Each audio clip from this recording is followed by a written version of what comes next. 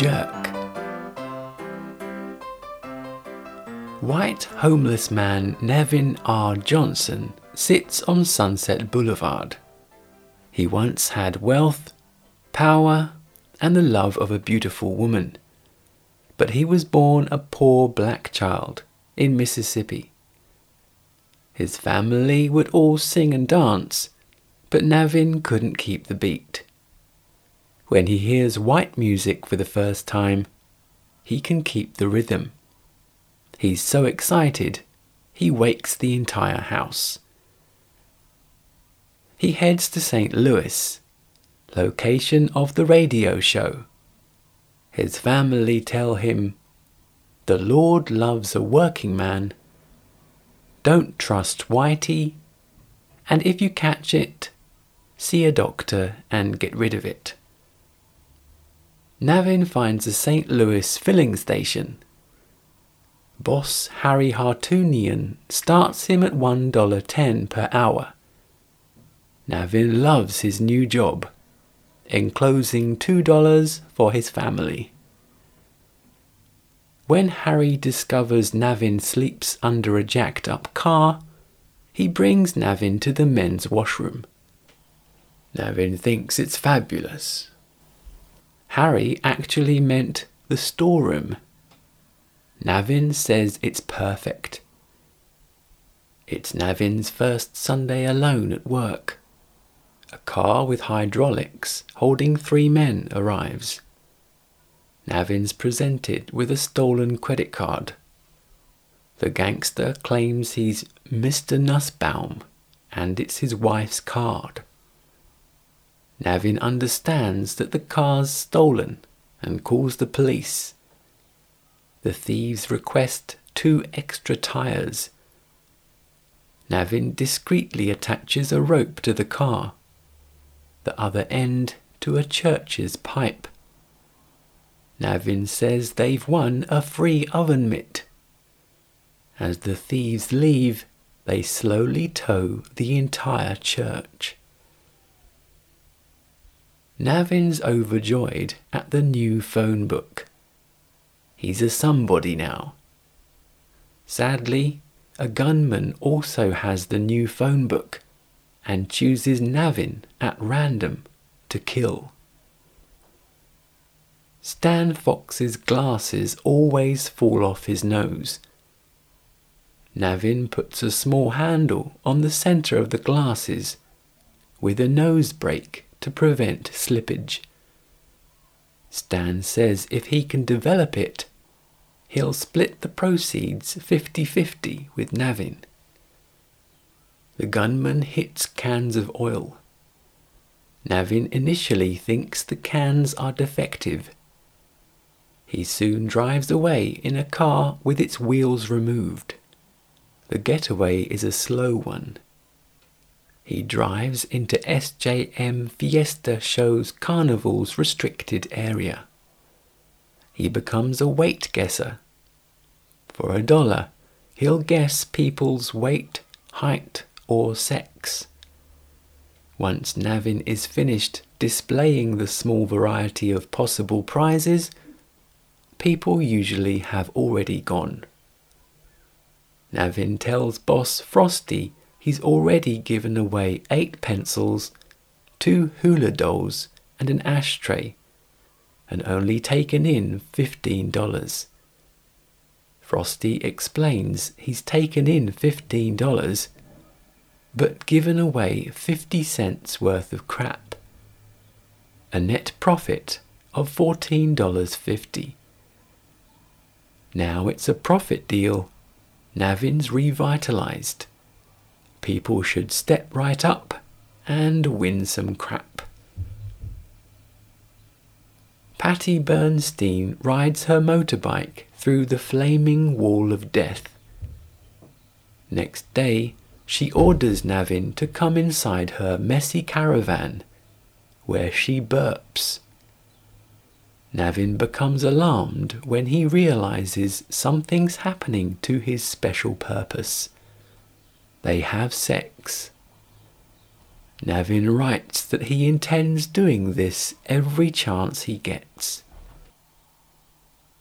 A boy called Billy steals Navin's miniature steam train. Eventually, he rescues Billy. Billy's guardian, Marie Kimball, kisses him on the cheek. Navin's incoherent. She thinks maybe he's asking her out. He stamps his foot twice for yes. Navin's home is the back of a truck with a ramp leading to the ground. Marie's his first guest there. They're dining on pizza in a cup. Marie is won over by it. Navin compliments Marie's skin. With permission, he grabs her face and pushes and stretches it. Then he licks her face from chin to eye socket. She asks if Navin has a girlfriend. Patty arrives on her motorbike. Things are awkward for Navin. Then Patty puts him on the floor. Patty attacks Marie, but Marie overpowers Patty. Navin says Marie protected him and so must really like him. That night, Navin's playing the ukulele and they're both singing. Marie plays a trumpet solo. Marie looks so beautiful and peaceful asleep. She almost looks dead. They've only known each other 4 weeks and 3 days, but to him it seems like 9 weeks and 5 days. The first day seemed like a week. The second day seemed like 5 days. The third day seemed like a week again. The fourth day seemed like 8 days. The fifth day, Marie went to see her mother, and that seemed like just a day. But then she came back, and later, on the 6th day, in the evening, when they saw each other, that started seeming like 2 days. So in the evening, it seemed like 2 days spilling into the next day, and that started seeming like 4 days. So at the end of the 6th day, on into the 7th day, it seemed like a total of 5 days. And the 6th day seemed like a week and a half. While Navin's in the bath singing, Marie tearfully writes him a note and leaves. Navin proposes to her at the top of his voice. The dog barks and jumps in the bath. Navin finds Marie's soggy note. Navin's found a hospital that gives out orange juice and cookies in return for a pint of blood. He ate there all week, 3 times a day, until he ran out of blood. Stan Fox has developed the glasses handle, now called the OptiGrab. As promised, Stan is splitting everything 50-50 with Navin. Navin surprises Marie at work. She calls Navin her sweetheart, and they kiss and embrace. They're soon married. Navin always wished for a big house on a hill, with a living room with a plaster lion from Mexico. He's bought a 24-seat dining table in a dining room with original paintings by Michelangelo and Rembrandt. He has a rotating bed with pink chiffon and zebra stripes. He has a bathtub shaped like a clam and an office with orange and white stripes. He has an all-red billiards room with a giant stuffed camel, a disco room with disco dancers, and a party room with fancy friends. He has a big backyard with Grecian statues, S-shaped hedges, and 3 swimming pools. Navin and Marie are getting along great. Father Carlos Las Vegas de Cordoba shows Navin video of illegal cat juggling. Navin's disgusted and produces his checkbook. Navin's discussing financial projects. When one of his entourage is racist, Navin says he himself is black and strips to the waist, performing threatening martial arts actions.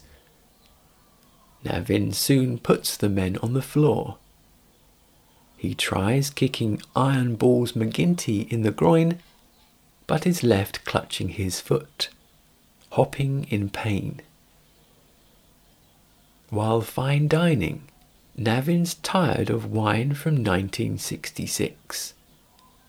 He wants to splash out on this year's wine. He notices snails on Marie's plate and commands the plate be removed. He wants some melted cheese appetizers instead. Marie's just had a knife-throwing lesson. Navin must turn sideways and put a balloon, which he happens to have with him, in his mouth. Marie's knife skewers Navin's fly, and she starts crying. Marie and Navin are on their dance floor with paid party people. Navin appears on TV, and Marie makes everyone sit down. In a change to the planned interview, an irate group of citizens, led by director Carl Reiner, is suing Navin. It turns out the handle of the Optigrab makes you cock-eyed. The lack of depth perception for the director was fatal. Reiner yelled "cut" too late, and a car full of actors drove off a cliff. Without the Optigrab, the actors would still be alive. He's spearheading the $10 million class action suit against Mr. Johnson. Navin's guests go, leaving only Marie and Navin. Carl Reiner, along with the other 9,987,652 plaintiffs, wins the full amount of the suit. Navin's drinking, sitting at a massive desk littered with envelopes. He's writing hundreds of checks for $1.09. Marie's crying, but Navin says they'll bounce back. He wants to buy Marie a diamond so big it's gonna make her puke. She says she doesn't want wealth. She doesn't like the man Navin's become. Navin decides to go, dressed in his bathrobe, trousers gathered around his ankles. He doesn't need any fancy things, just a table lamp and a paddle ball. That's all he needs. Then he puts a chair under his arm to go with the ashtray and matches. With his items, he shuffles out the door. Outside, even his dog growls at him. He boards a bus to Santa Monica, where he trades everything for a red, stripy thermos. This brings us up to date. Navin's family get out of a station wagon. Marie called them when he left. Navin's father is apparently a financial genius, investing wisely the money Navin kept sending home. Navin tries kissing Marie, but he smells too bad. His dad wants him hosed down. They demolish the old house and build a slightly bigger one. The entire family, including Navin, dances and sings to the music on the porch. Starring Steve Martin, Bernadette Peters, Kathleen Adams. Rated 15. Directed by Carl Reiner. Released in the UK 1979. Runtime 1 hour 34 minutes.